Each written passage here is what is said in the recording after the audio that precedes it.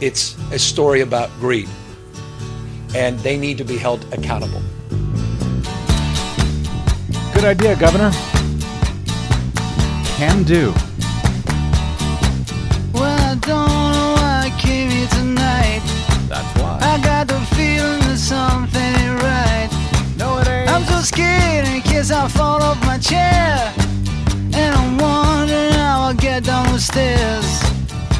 Clowns to the left of me, jokers to the right. Here I am, stuck in the middle with you. Here I am. Yes, I'm stuck in the middle From with you. Pacifica Radio in Los Angeles, this is the BradCast, as heard on KPFK 90.7 FM in LA.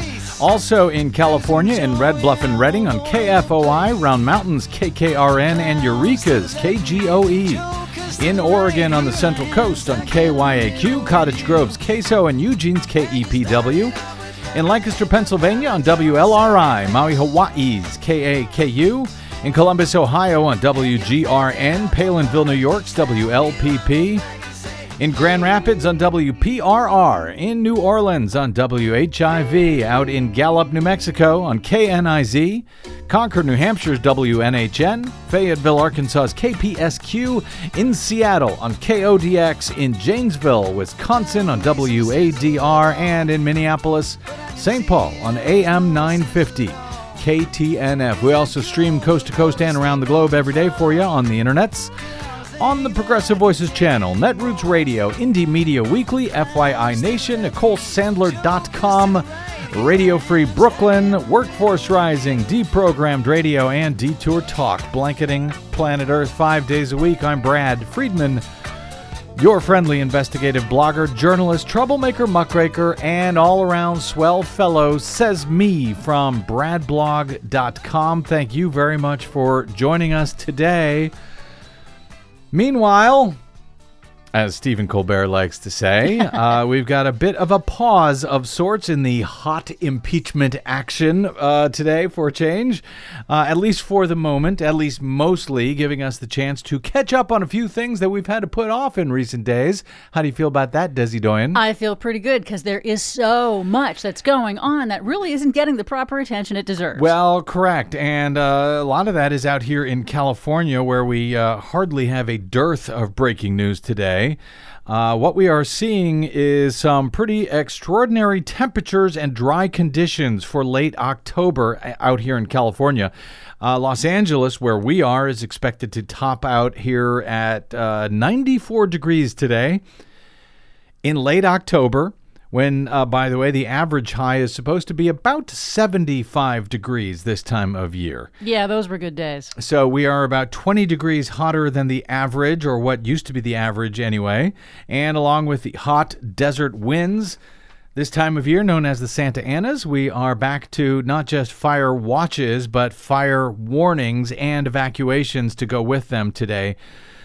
Despite new shutdowns of the power grid by several private companies across the state, most notably the largest, Pacific Gas and Electric, or PG&E, whose fallen power lines have been found to be the cause of several particularly deadly fires in recent years out here, and who have been, frankly, too concerned with profits for shareholders to worry about public safety. So they have yet to bury their power lines, despite the obvious need to at this point, or take other measures. Oh, like maintenance that they're required to do for, decades. Right. And so, no, but, that costs too much money. And so now with this extended fire season due to global warming, things are getting worse and worse and worse. PG&E is now in bankruptcy due to their billions of dollars in liability for their past failures and fires that they have started and that have killed people. And the governor spoke about them today. I'll get to that in a second, because he's right on target, as far as I'm concerned, about this terrible company and a number of others around the state. But as we go to air today, to exceptionally hot and dry air, I should add, Pushed by wind gusts topping 70 miles per hour, a monster brush fire spread rapidly overnight in a rural section of Sonoma County, threatening communities and forcing mass evacuations, according to the LA Times today. Fire officials ordered all of Geyserville, a community with a population of about 929, to evacuate after the fire crossed a highway and continued moving west towards homes in the area. The Sonoma County Sheriff's Office said in an advisory on Thursday, if you are in Geyserville, leave now. Several structures were already lost to the fire. Yet another one in the heart of California's wine region, and the geysers' geothermal facilities also reported some damage in the area. Are you familiar with the geysers, Desi? Yes, it's a geologically active area with lots of hot springs, and yes, there is an old geothermal plant that's there, several, I believe. It's actually the largest geothermal plant in the country. Yes, and I did also read that it has not been confirmed that the geothermal facilities had anything to do with this, so we've got to wait on confirmation on what actually might have triggered that particular fire. They say they don't. They say they do not believe that their facilities caused that fire, that they had de-energized the local grid before this fire due to the wind conditions. Firefighters worked in consistently hot, dry, and windy conditions throughout the night, which made it difficult for them to reach certain areas of the steep terrain that was being consumed by the fire overnight and into today, according to a spokesperson for the California Department of Forestry and Fire Protection. As of Thursday morning, there were 10 air tankers and helicopters being used to fight this monster fire. Luckily, for now anyway, in a rural area, but ground crews were attempting to contain the blaze. The wind-driven Kincaid fire, as it's now being called, has now burned an estimated 10,000 acres and has zero containment, at least as of an hour or two ago, according to CAL FIRE. Evacuations have been ordered for a number of communities in the area. The Sonoma County Fairgrounds has now opened as an evacuation center. Weather conditions in the area have created a severe fire danger, according to the National Weather Service, with wind gusts reaching 76 miles per hour overnight. And you know what that is? That's a Category 1 hurricane equivalent. Really? Yes. 76 miles per hour. 74 is the Category 1 equivalent, but that would be for sustained winds. Now, these are just gusty winds, but that's a lot of really fast wind. And different from a hurricane, the humidity levels here are in the low teens. But by Thursday morning, at least, the strongest of the winds has subsided, at least for now. That's the good news for the moment. But firefighters, while they may, get a brief respite later Thursday and Friday, as the winds are expected to die down significantly, there is another stronger wind event expected to hit the San Francisco Bay Area by the weekend, with winds potentially topping 80 miles per hour. The fire comes 2 years after a series of blazes devastated Santa Rosa and other wine country communities, leaving dozens dead and thousands of homes lost in that fire. That's the Tubbs Fire of Sonoma and Napa counties. I'm sure listeners remember that. That started in October 2017. It killed 22 people. It destroyed more than 5,000 homes. And so residents of Santa Rosa today are understandably on edge as this fire is burning to their north. The mayor, David Hegley, said it's scary for a lot of people. He said by 9 a.m. there were a number of evacuees at a community center there where mental health services are now being offered.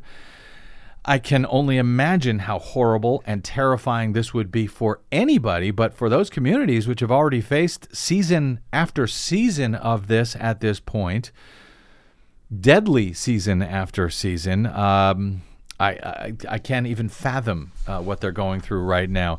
Mayor Hegley said the mental health services are really important when you have these traumatic events, especially this close to the anniversary of the Tubbs fire. Our whole county has been affected by that. Large swaths of California are facing red flag fire alerts this week because of the high temperatures, the low humidity, and the strong winds. The fire danger has prompted preventative power outages in many areas, including parts of wine country. In all, more than 500,000 utility customers could lose power this week. And I think when they refer to customers, Desi, I think that means a single home would be one customer. Right. A single account would be a customer, but that also, of course, households have more than one person, so could be, easily a million people, individuals that are affected. Could lose power, not due to the fires, but due to the private utility companies who have failed to maintain their power lines for years, most notably by refusing to bury them so that they can't fall and spark these fires, because that would just be too costly to their shareholders' profit margins. Never mind how much death and destruction it is now causing season after season on behalf of, shareholder profit. Here's California Governor Gavin Newsom speaking about exactly this today. While I want to chalk it up as someone who believes deeply in that the hots are getting hotter and the dries are getting drier and the wets are getting wetter, that it's just climate change, it's more than just climate change. And it is climate change. But it's more than that. And as it relates to PG&E, it's about dog-eat-dog capitalism meeting climate change. It's about corporate greed meeting climate change. It's about decades of mismanagement. It's about focusing on shareholders and dividends over you and members of the public. It's a story about greed, and they need to be held accountable. I don't think any objective observer can look at Pacific Gas and Electric and suggest that that entity, that corpus that operates in so many counties across the state can possibly survive. They're in bankruptcy already because of their choices. But when they come out of bankruptcy, that has to be a completely reimagined company. And we are doing everything in our power to make sure that that is indeed the case. But as it relates to the other utilities, they also need to be held to account. Edison and SDG, they better get serious about partnerships with the state of California. For months and months, for close to a year now, we've been meeting on a consistent basis every damn week with these guys, laying out protocols, and they're not meeting those protocols. I don't think they get it. But they're about to get it. We have a new director of the Public Utilities Commission. We have different oversight capacity. They will be held to account. They better step things up. This is simply unacceptable. 21st century in a state like ours, an economy as vibrant as ours, with all our capacity and ingenuity to see this kind of disruption, potentially putting the lives of millions of Californians at risk because they can't access critical care or even water in some cases, is unacceptable. I will forgive them the new realities and the acuity of a climate crisis of which we are feeling its impacts perhaps more than any other state in the nation. But I will not forgive them for not making the kind of investments in their equipment, hardening and undergrounding, and anticipating this new reality of which they have had ample time to anticipate. Good for him. California Governor Gavin Newsom there. He's been on the job just for the past 9 months as governor. He was lieutenant governor before that. But boy, is he on target with that. Indeed. He's been after PG&E to clean up their act, and it may actually take action from the state legislature in order to force PG&E to do it. Yeah, we just need to take over that company at this point, the state of California. He's right on the money. Dog-eat-dog capitalism, meeting climate change, greed, meeting climate change. That's what this is about. And this is actually documented stuff. This is not just some politician who's trying to attack some company. Actually, in the bankruptcy court, the bankruptcy judge for PG&E noted that PG&E focused only on giving $4.5 billion to its shareholders over the last 10 years, rather than the maintenance that they are required by law to conduct. And I think we're just on the sort of bleeding edge of all of this when it comes to climate change and when it comes to these private companies, not preparing as they need to, as they've been warned for so many decades. It's not like the science has not been staring them in the face.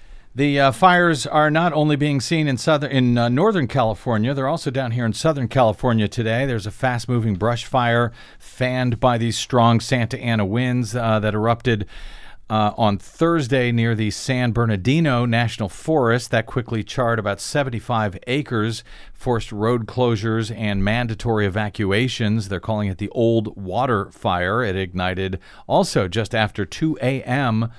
and began rapidly chewing through dense brush along the hillside next to neighborhoods, according to the LA Times. About an hour later, officials began evacuating neighborhoods amid concerns that the gusty winds could send those fires toward homes at the base of the hillside. I can only imagine the terror and the confusion and the disorientation of being woken up in the middle of the night and told that you must evacuate immediately. I guess it beats the alternative, but it's got to be terrifying. There are roughly some 80 homes in this particular North San Bernardino neighborhood that are under mandatory evacuations. Voluntary evacuations are in place in the city of San Bernardino, which means a lot more people. Officials say that residents in those areas should be prepared now to leave at a moment's notice. The fire had no containment as of Thursday morning.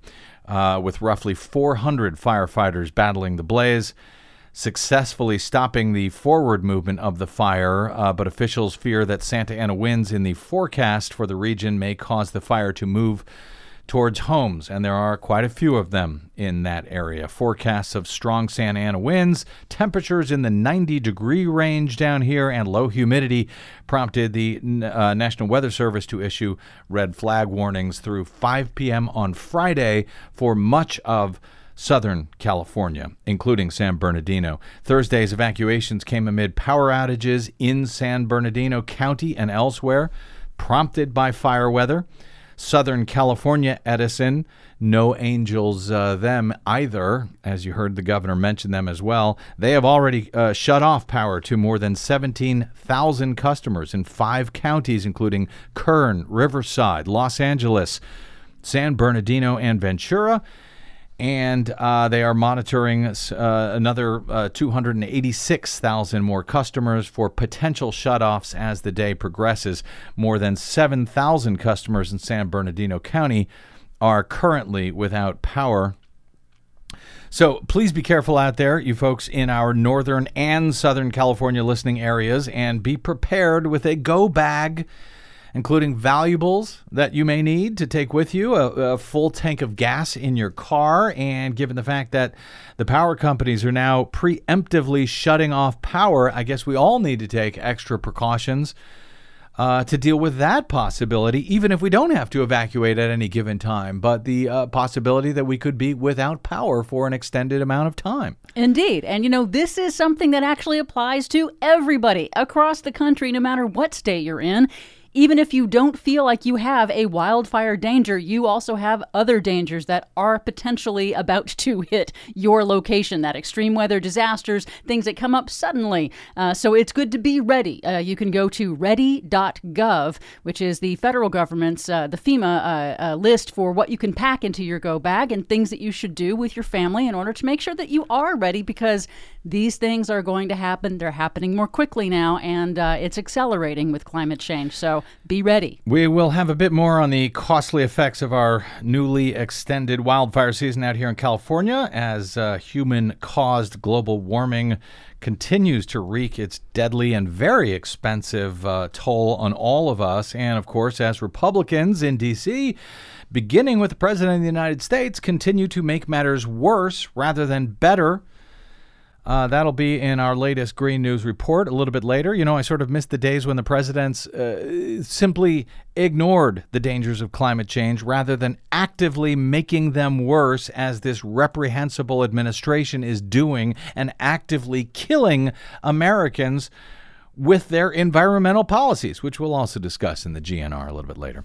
Well, just because we're taking a breather mostly from impeachment news today doesn't mean we're able to stay away from Trump administration corruption, unfortunately. So a couple of days ago, we covered the fact that the long, ridiculous investigation into Hillary Clinton's use of a private email server while Secretary of State had finally come to an end, with Trump's own State Department finding, after a years-long investigation, quote, no persuasive evidence of systemic, deliberate mishandling of classified information. Who could have guessed it? Of course, it was that pretend scandal that was ignited and continued by the corporate mainstream media throughout the 2015 and 2016 presidential campaign season and exploited to no end. Yes, it still continues today. They still chant, lock her up at Donald Trump's campaign rallies in response to that fake scandal. Of course, it was in hopes of finding a similar pretend scandal to use against Joe Biden in 2020 that Donald Trump now finds himself hip deep in this impeachment inquiry. But when covering the blessed end of the years-long faux scandal over Hillary's use of a private email server, we also noted earlier this week that Trump's own daughter, Ivanka, and his son-in-law, Jared Kushner, were both found, according to their own lawyer, to have used private email servers for public business while serving in the White House, along with many other top officials in the Trump administration, including Education Secretary Betsy DeVos, according to her department's own inspector general, former White House advisor Steve Bannon, former White House chief of staff Reince Priebus, former economic advisor Gary Cohn, and current White House vampire and senior advisor Stephen Miller, all of whom did the exact same thing, and none of whom have faced any penalties, much less lock them up chance for violating much stronger laws and rules, by the way, that are in place now than they were during Clinton's era as Secretary of State. Making matters worse, Ivanka and Jared and other White House advisors apparently used private messaging services like WhatsApp for official, possibly classified White House business. Well, add another to that long list of scofflaw Donald Trump officials today. According to Politico, the National Archives and Records Administration has launched an investigation into Commerce Secretary Wilbur Ross's use of private email for official business, according to a letter made public this week. The inquiry was triggered by a profile of Ross last month in the Washington Post, which cited government-related emails that the watchdog group Democracy Forward received from Ross's private account. The group obtained the messages through a Freedom of Information Act lawsuit. An archives official, Lawrence Brewer, wrote in an October 9 letter to Commerce's chief information officer, quote, "The National Archives and Records Administration has become aware of a potential unauthorized disposition of U.S. Department of Commerce records." That would be Ross's use of private email. Brewer, the chief records officer of the United States government, cited the Post article and noted that it asserted Ross, quote, used personal email for official business. Brewer has asked for a response from Commerce within 30 days. You think they'll get one? Word of the National Archives inquiry comes as a court fight escalates over Ross's emails as well. In a court filing on Wednesday, the Justice Department attorneys said that the Commerce Department should not be required to conduct a direct search of Ross's personal email accounts, even though searches of Commerce Department's accounts found 280 email chains, not just emails, but chains, 280 email chains over a 16-month period that contained references to one or more of the 4 private email accounts that Ross used. 4. Commerce attorney Michael Cannon wrote on multiple occasions the secretary directed the initial email sender to use his official government email address on future communications regarding agency business. The government lawyers however, stopped short of explicitly saying that they were certain that Ross had complied with a 2014 law that requires a 2014 law. So, by the way, that was, I believe, after Hillary Clinton was no longer the Secretary of State in the That is correct. in the John Kerry Obama would have been administration, by then. right?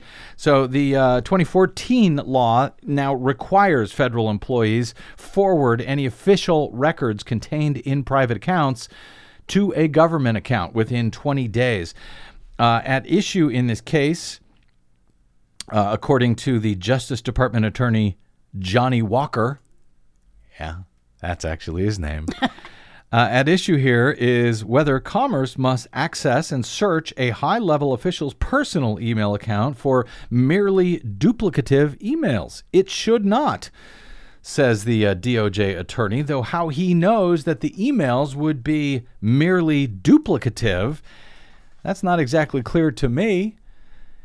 After the group Democracy Forward files a response to the government's submission, the district judge, Dabney Friedrich, an appointee of Donald Trump, will have to decide whether Commerce has met its legal obligation or is required to do more searching of Ross's private emails, whether they're actually required to do that under this new law. The U.S. Court of Appeals for the D.C. Circuit Court ruled in 2016 that emails a government official keeps on a private server or account are not automatically beyond the reach of a FOIA request. However, the court did not provide clear guidance on how often or under what circumstances federal officials would be required to search such private accounts. In the Washington Post article last month, Ross was quoted as rejecting claims that he was defying federal record-keeping laws. He said, quote, "These hysterical, baseless allegations of illegal activity are without merit." Of course, if it wasn't for hysterical, baseless allegations, Wilbur Ross wouldn't even be the Commerce Secretary at this point. The hysterical, baseless allegations made about Hillary Clinton's emails. None of that, stopped an entire presidential campaign from being run on the idea that Trump's political opponent should be locked up for doing exactly what it appears that Wilbur Ross has done in spades. And, of course, again, Hillary Clinton did it back when the laws were much less clear on this.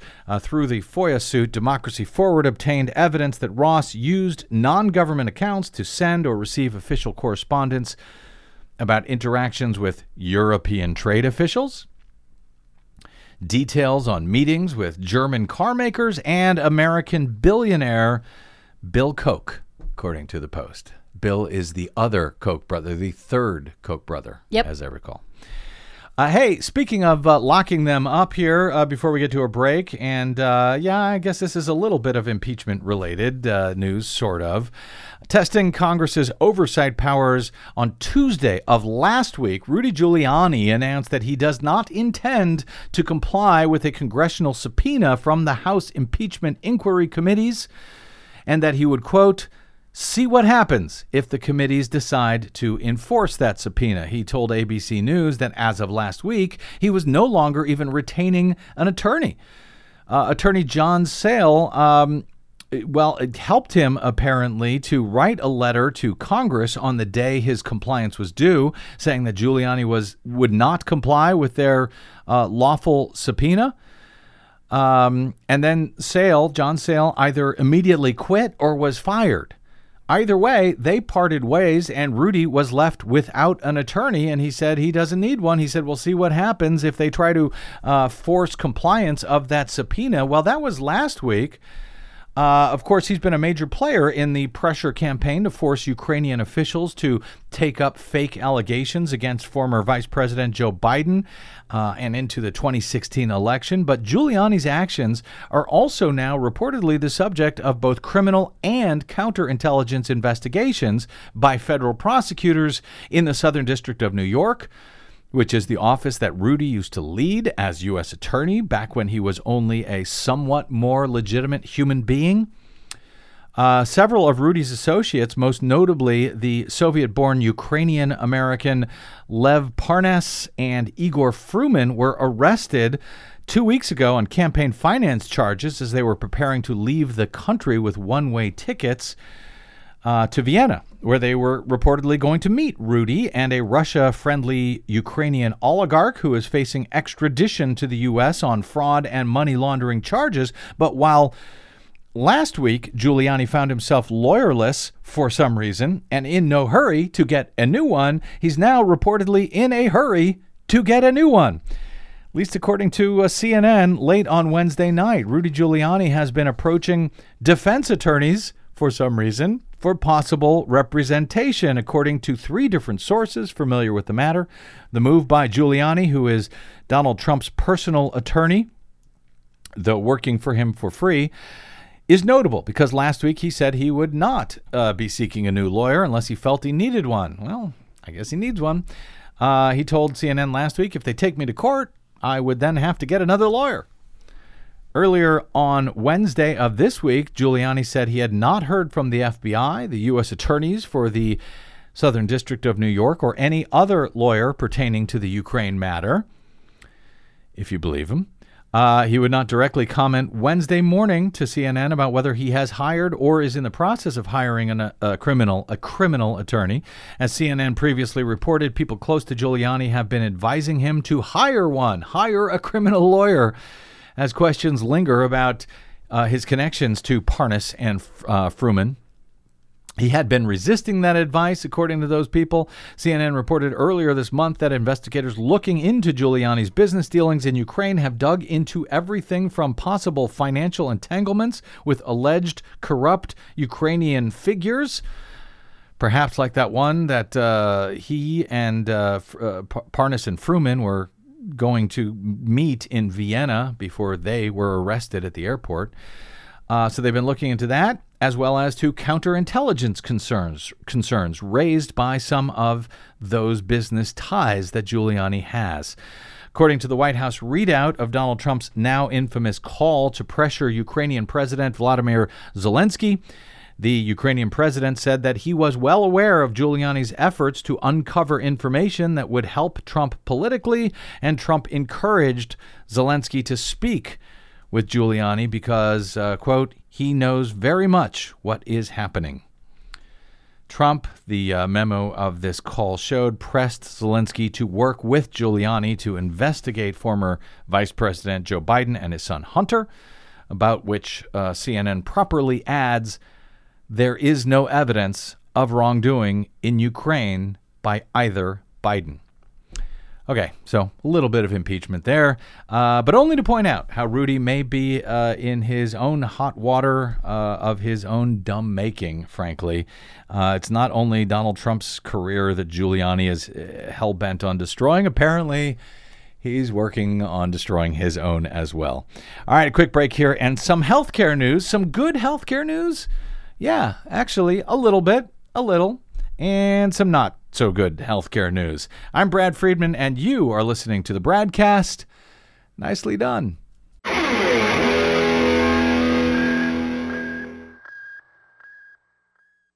Hey, this is Brad. If you haven't noticed by now, it's no easy feat finding facts, real facts, not alternative facts, over your public airwaves. We try to bring you real facts, truth, and clarity without fear or favor each and every day on the BradCast. But we need your help to do it. If you enjoy the show and or get something from it, please give back a bit if you can by visiting us at bradblog.com/donate. Your support helps Desi and me continue to bring you real, independent, progressive news 5 days a week over your public airwaves. We simply can't do it without your help, and that help is needed more now than ever. Please stop by bradblog.com/donate today to make a one-time donation, or even better, automated monthly support. It'll take you about 60 seconds, and you can rest easy knowing that we'll be here every day making sense of it all, or at least trying to. That's bradblog.com/donate, and thanks.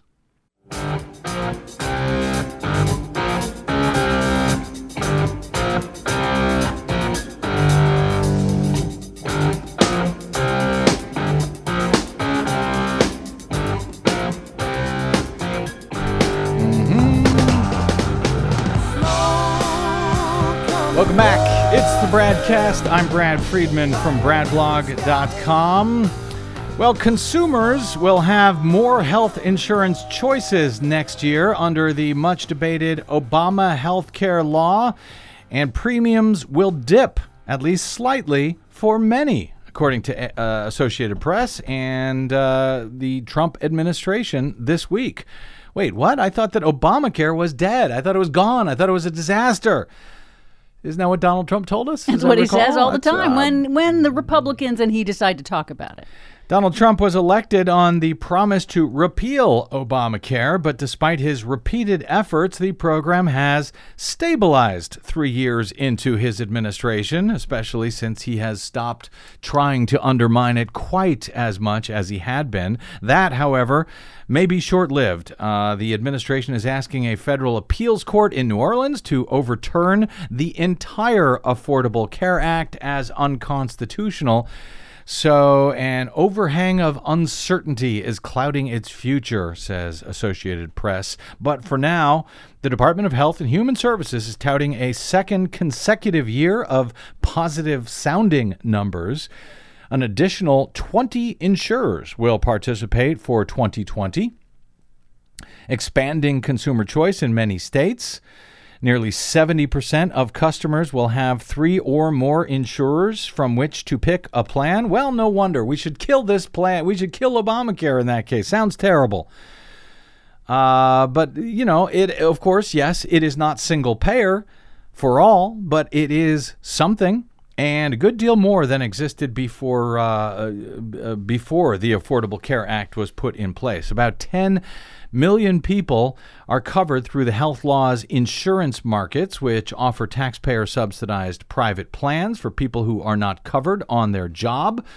Former President Barack Obama's namesake law, as AP calls it. Well, it's not his namesake law. It's called the Affordable Care Act. But yeah, a lot of people call it Obamacare.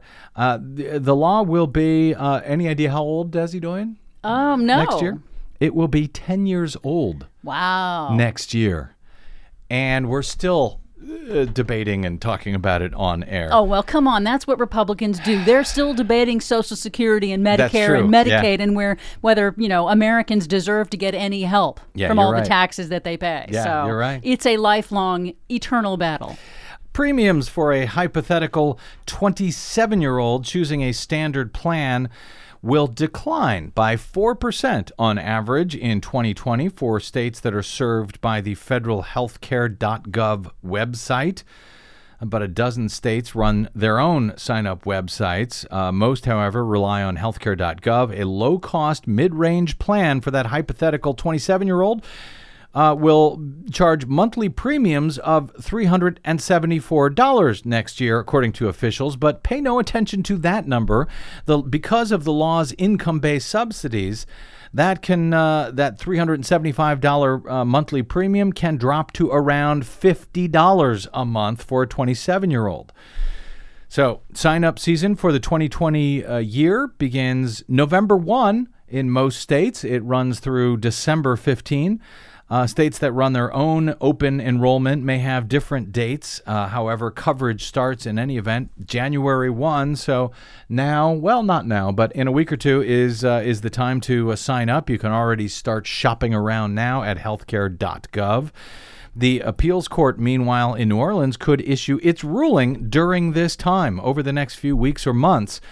But the HHS Secretary Alex Azar says he's not concerned about it. Of course he's not. If the judge says the whole program should be tossed, he says our messaging would be to keep calm and carry on because the case is expected to go to the Supreme Court thereafter. He says there will be no immediate disruption to anyone. Of course, even with rates dropping and that great $374 plan costing just $50 a month for those who qualify for federal subsidies, people who do not qualify for income-based assistance must pay full price. And that is before any deductibles and copays. And that is just one of the reasons that the 2020 Democratic presidential candidates are so passionately debating how to either fix or augment or entirely replace the Affordable Care Act, potentially with a single-payer Medicare for all style plan. Well, that's good, and it's a healthy debate, no pun intended. That while Republicans aren't discussing it at all, or they are actively trying to figure out new ways to kill the federal health care plan entirely. Now, I believe, though they may disagree on how to do it, that Democrats actually do care about making affordable health care available to all Americans. So that is why it drives me so nuts when I see Democrats getting anywhere near stories like this terribly written one from Reuters this week. And by the way, Reuters is not the only one to miscover this issue. But here's how their story leads. A Massachusetts judge on Monday declined to immediately halt a ban on the sale of vaping products. The ban was adopted after an outbreak of e-cigarette-related lung injuries, but the judge said the state must redo the ban and get public comment this time. So the ban will not be immediately halted. The state of Massachusetts can try again. But so that's good. But a couple of problems here that had I not been forced off the air for a month recently due to a family emergency, I suspect I would have already railed about. But hey, Reuters, the lung injuries are not related to e-cigarettes. They are related to black market cannabis vaping products, not to nicotine products, not to nicotine vaping, which is helping to save the lives of hundreds of thousands, if not millions of Americans each year who are hearing these horribly written stories seemingly blaming nicotine vaping for these recent deaths and injuries. And so these people are terrified by this, many of them going back to cigarettes, which are far, far more deadly. Or Americans who might be interested in quitting deadly cigarettes by moving to vaping. But they're not, because they think they may be killed from it if they do, thanks to the last month or more of terrible reporting on this, yes, health crisis, but one that doesn't have anything to do with nicotine vaping. It has to do with THC cannabis vaping products that have been purchased off the streets, off the black market, or black market products that have somehow made their way into legitimate shops. I can't tell you how many people, when I had to take off for a month to take care of my dad and his passing, etc., who saw me vaping. Yes, I'm a vapor. It has saved my life. Who said, "Oh boy, shouldn't you be quitting that? Isn't that going to kill you?" No, it's not going to kill me. It's nicotine vaping. It is not THC cannabis vaping from vape cartridges that were purchased in the black market off the street.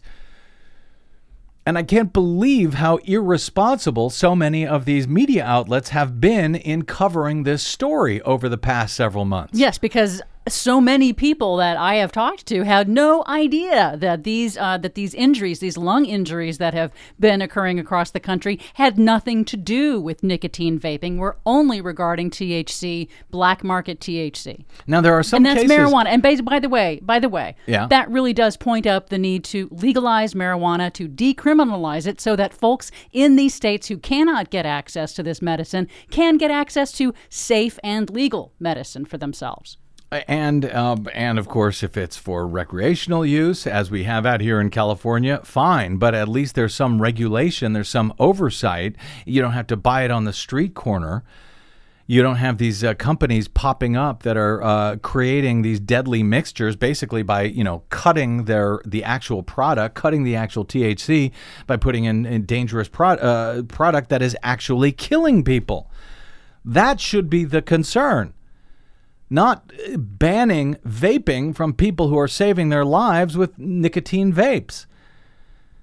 The ruling in Massachusetts by Suffolk County Superior Court Judge Doug Wilkins in Boston was a partial victory for the Republican governor out there, Charlie Baker, who through an executive order last month adopted the toughest sales ban of any state in response to the outbreak.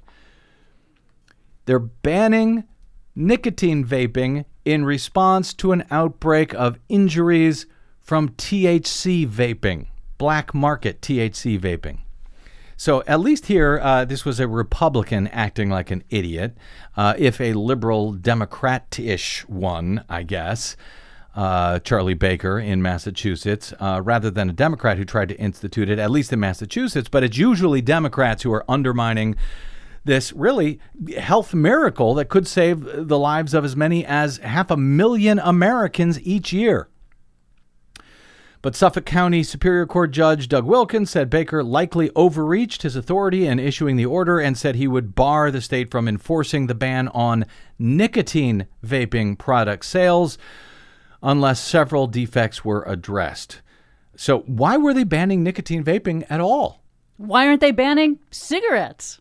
Oh, yeah. They're still selling those in Massachusetts, aren't they? Wilkins nonetheless concluded that immediately halting the ban, as the industry trade group Vapor Technology Association, or VTA, wanted through its lawsuit challenging the September order, would, quote, contravene the public interest. Not sure what the public interest here is in banning a product that is saving people's lives. The judge gave Baker's administration until next week to reissue the ban through an emergency regulation and said the state must also provide a chance for vape shops, which are being put out of business, and other members of the public to comment on this ban. Wilkins said in his ruling, said nothing in his ruling would affect the ban's application to products containing THC, the psychoactive ingredient in marijuana, which is legal in the state, or neither would it affect black market products. So at least that part of it is somewhat on target, as I understand it. Why nicotine vaping is brought into this, I don't understand. Tony Abood, VTA's executive director, said it regretted the ruling and would seek to block the ban still, which the group has called an, quote, existential threat to the state's $331 million nicotine vaping products sector. Finally, now down here at the end of another misleading sentence, way down near the bottom of the article, Reuters finally notes, they say at least 1,479 e-cigarette linked lung injuries have been reported nationally to the U.S. Centers for Disease Control. It says most cases, the CDC says most cases have been linked to products containing THC, particularly those obtained off the street. Why is that at the bottom of the article? In its lawsuit, Washington-based VTA argued Baker's emergency order was an unconstitutional overreach and was arbitrary, as it claimed to target youth vaping and the outbreak by banning all sales to anyone in the state, regardless of age. Several other states, including Michigan, New York, Washington, Oregon, and Rhode Island, have recently moved to restrict the sales of flavored e-cigarettes, saying that they pose a health risk to teenagers. So sure, ban them for everybody. Does that include my double espresso flavor that I use that has helped me to quit my 2-pack-a-day cigarette habit overnight? Or do I need to go back to cigarettes as well if I move to one of those Democratic-run states that are idiotically killing Americans with their ill-considered ban on a life-saving device? All right, quick break. Speaking of life-saving, we're back with Desi Doyen to save our lives with the latest Green News Report. I'm Brad Friedman. Don't touch that dial.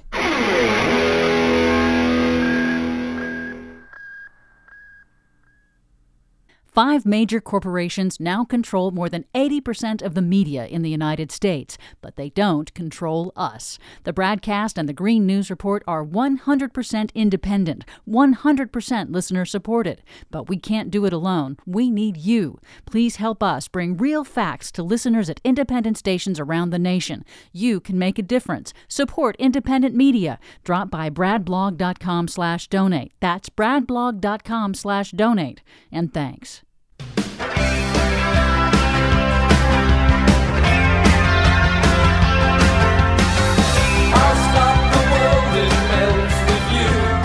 Yeah, I know. But if I don't talk about it, who will?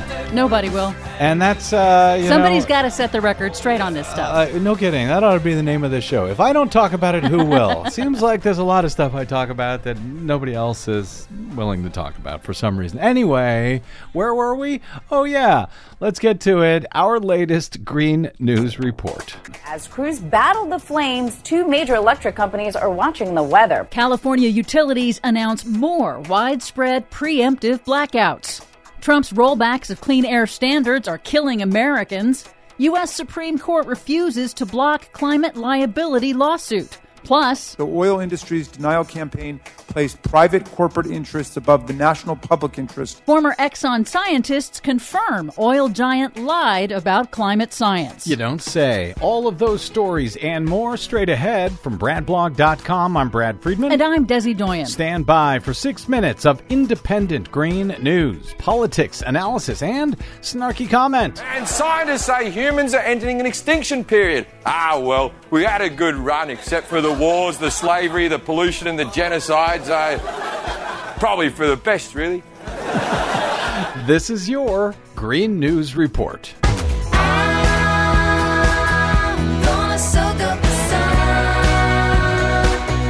Okay, Desi Doyen. Well, California's super extended wildfire season continues, and California consumers continue to pay the price. Yes, the National Weather Service has forecast another round of hot, dry, and windy conditions for California, bringing, quote, extremely critical fire conditions across much of the state. So the state's 2 largest power companies, Pacific Gas and Electric and Southern California Edison, have announced they will again initiate preemptive power outages affecting nearly 1 million customers to prevent their aging equipment from sparking deadly wildfires. You know, we paid a lot of money to these electric companies. You'd think they could have buried their wires by now, knowing for years that this is a problem. City and state officials claim that the utilities may be using the blackouts to avoid liability in place of that long-term, expensive fire prevention and maintenance. Customers will have to get used to it. The utility's CEO suggests preemptive power outages will likely be an annual occurrence over the next 10 years. Oh, fantastic. Once again, state of California, buy these power companies. Some big developments in climate liability lawsuits. The U.S. Supreme Court this week refused a bid by the oil industry to place an emergency stay on a lawsuit brought by the city of Baltimore, which is suing 21 oil companies for their role in causing climate change and lying about it. Good. Baltimore is seeking damages to pay for the rising costs of climate disasters. There are at least a dozen significant lawsuits against oil companies from cities and municipalities across the U.S. that are underway right now. All are likely headed to the U.S. Supreme Court. Good. And climate damages, by the way, are already costly. NOAA, the National Oceanic and Atmospheric Administration, announced that 2019 is the 5th year in a row that the United States has suffered 10 or more climate-related billion-dollar disasters in a single year. That's disasters that cost the U.S. taxpayer more than $1 billion each. 4 of those have occurred since May, and 2019 isn't even over yet. Yeah, but corporate profits are at an all-time high, so there's that. In Washington, the U.S. House Oversight Committee this week examined the oil industry's decades of deception in lying to the public and attacking climate science. Climate scientist Dr. Marty Hoffert, who worked as a consultant for Exxon in the 1980s, confirmed in his testimony that Exxon executives knew and understood the danger of their product in causing global warming early on, but instead they chose to launch a million public disinformation campaign to, quote, deliberately confuse the public and lawmakers about coming catastrophic climate impacts. What they did was wrong. They spread doubt about the dangers of climate change. They deliberately created doubt when internal research confirmed how serious a threat it was. As a result, in my opinion, homes and livelihoods will likely be destroyed and lives lost. Dr. Hoffert also noted that he and his team accurately predicted decades ago where CO2 levels would be today in 2019. But he also said the impacts are actually arriving faster than they had projected. Finally, a new analysis of Environmental Protection Agency data by Carnegie Mellon University confirms that U.S. air pollution, after years of improvement, is getting worse. The timing coincides with the Trump administration's rollbacks of clean air regulations and with the increase in massive wildfires in the United States. Researchers concluded that the spike in air pollution may have taken the lives of almost 10,000 additional Americans over just the last 2 years. Through line in all of today's stories, corporations are doing great, making tons of money, and we, the people, are paying the price for it in taxpayer dollars and in our lives. Just happened to notice that. For much more on all of these stories and the many that we couldn't get to today, please check out our website at greennews.bradblog.com. You can find, follow, and share us on the Facebooks and the Twitters at Green News Report. And our thanks to those of you who stopped by bradblog.com/donate to help celebrate our upcoming 1,000th episode of the GNR. I'm Brad Friedman. And I'm Desi Doyen. And this has been your Green News Report.